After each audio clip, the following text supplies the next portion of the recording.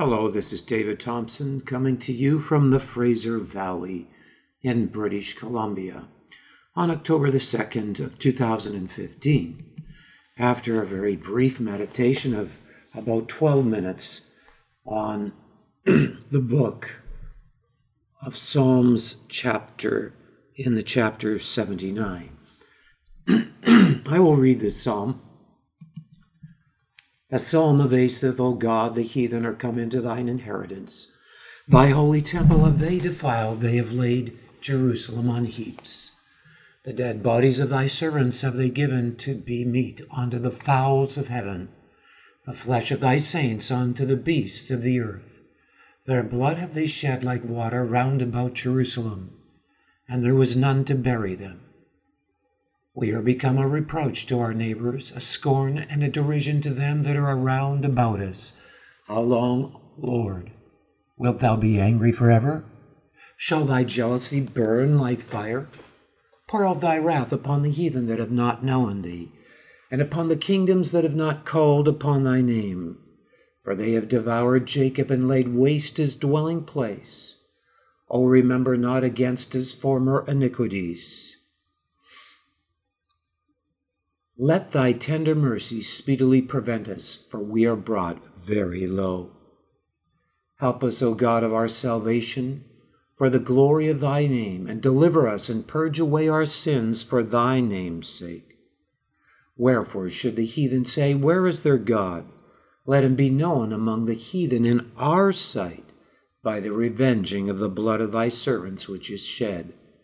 Let the sighing of the prisoner come before thee according to the greatness of thy power. Preserve thou those that are appointed to die, and render unto our neighbors sevenfold into their bosom their reproach, wherewith they have reproached thee, O Lord. So we thy people and sheep of thy pasture will give thee thanks forever. We will show forth thy praise to all generations. I am beginning to start just doing brief messages that are daily as well as longer weekly messages.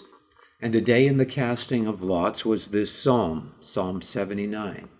So what is God saying by his Spirit to his people, to the body of Christ in regards to this psalm?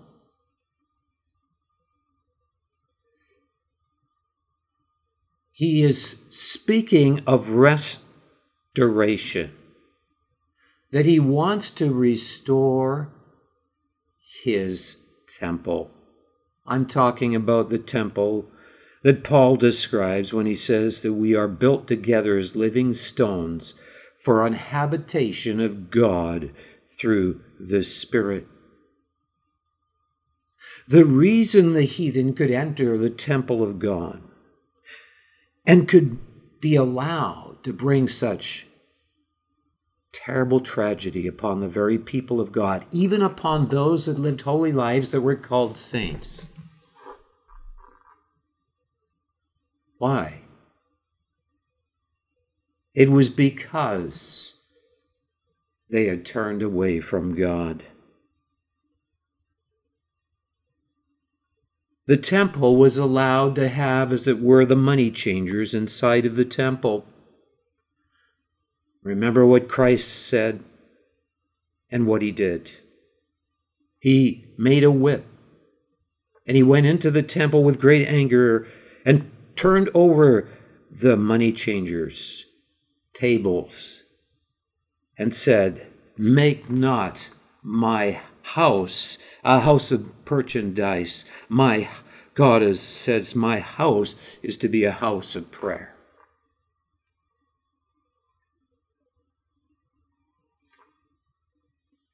When people lose the genuine fear of God, which is the reception in our heart by the choice of right recognition of who God in reality is.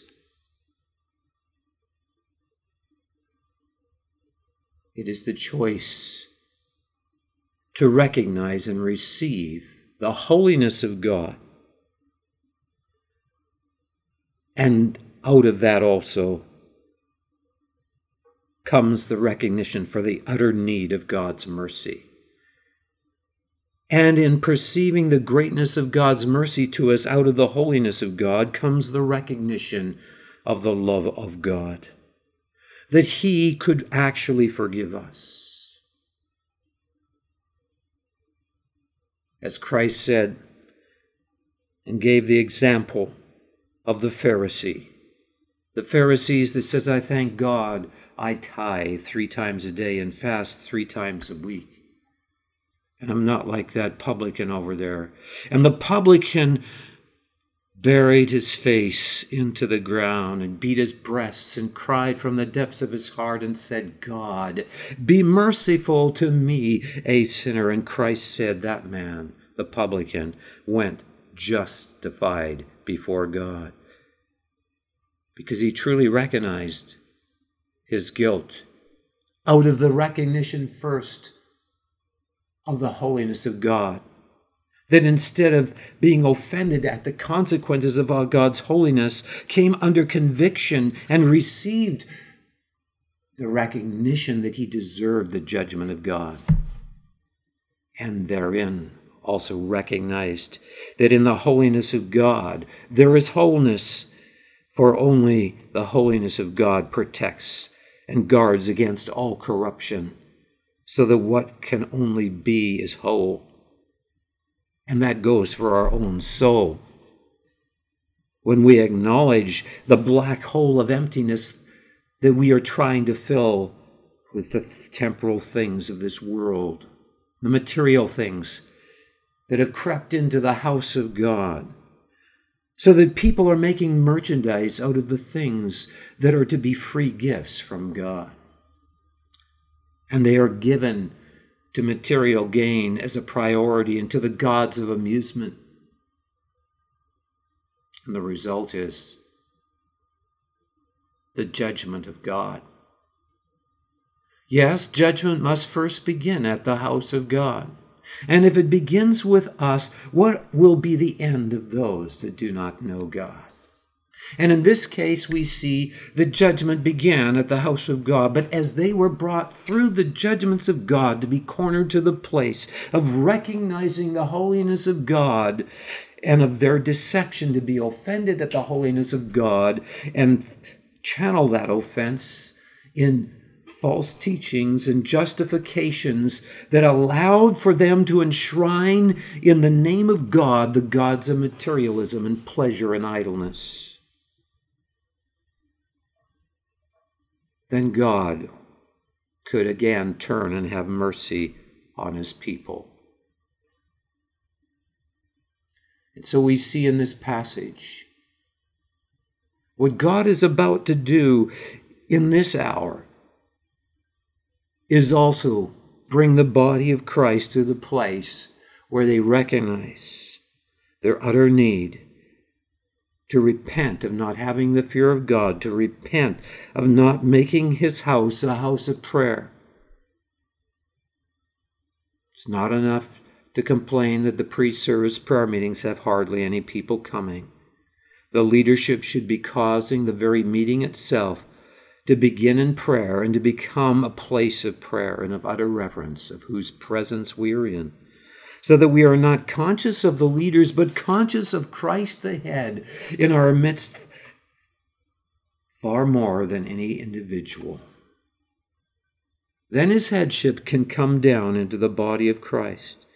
And so also God is calling his people to repent of not allowing his headship to fully dwell over his body, to fully inhabit his body.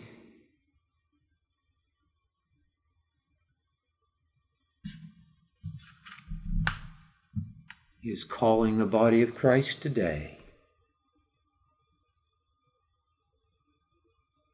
to try out, to repent, to humble themselves, to pray and to seek his face and to turn away from their wicked ways. Then he will heal them and restore them under his headship, under the wings of his healing presence, as a hen gathers her chickens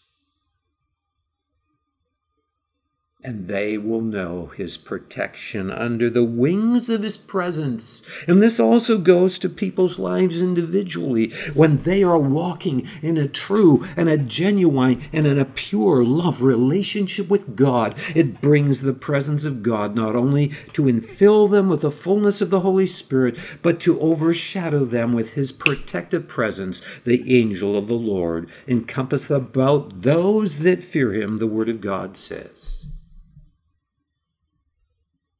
Yes, there is the sighing of the prisoner that is talked about here. In verse 11, let the sighing of the prisoner come before thee. According to the greatness of thy power, preserve thou those that are appointed to die. We should be identifying with those that are being persecuted.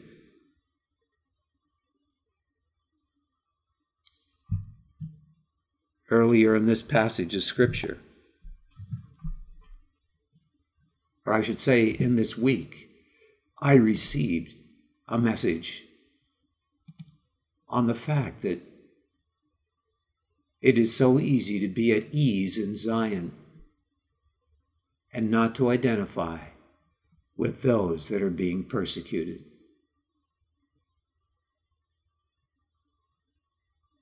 I believe that passage of Scripture, as I scan for it right now, was probably Amos chapter 6. I'm pretty sure it was Amos chapter 6. I can briefly turn to it as I close this message off. Amos chapter 6. Ooh boy, takes a bit sometimes to find these things.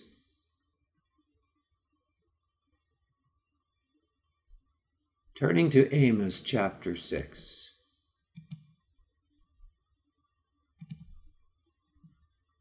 It says, woe to them that are at ease in Zion and trust in the mountain of Samaria, which are named chief of the nations, to whom the house of Israel came. And it goes on to say this.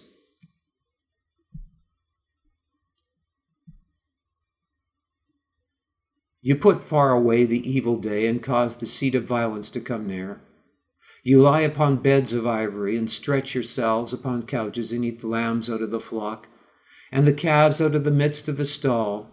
You chant to the sound of the viol and invent to yourselves instruments of music like David. You drink from wine bowls and anoint yourselves with the chief ointments. But you are not grieved for the affliction of Joseph. Therefore now shall they go captive with the first that go captive. God is calling us to recognize the utter responsibility that we are our brother's keeper. We should be grieved at those that are believers that are being martyred at this time, that are losing their homes, their families, and their living, and doing those things that are necessary to help them. And if we're not, are we any different than those that receive the judgment of God upon them, even though they were even saints? May God help us as the body of Christ to be mindful of how important it is that we are those that are our brother's keeper, and that he is calling us to the restoration of all things. And as the temple of God is restored through repentance in the things that I have mentioned, spiritually we become those that are living stones that allow his presence to inhabit us in marriage as a bride to the bridegroom, that infuses us corporately with his authority to bring his purposes to be released upon the earth as the body of Christ, to tear down strongholds, and also as individuals. May we remember the hour we are living in, and be those that are ready to cast off all that is less than what God would be jealous for. He will not have anything less than a bride that is pure and spotless. Denominationalism must be repented of. on forgiveness towards one another, the failure to receive one another as Christ receives us in fervent love and fellowship when we repent.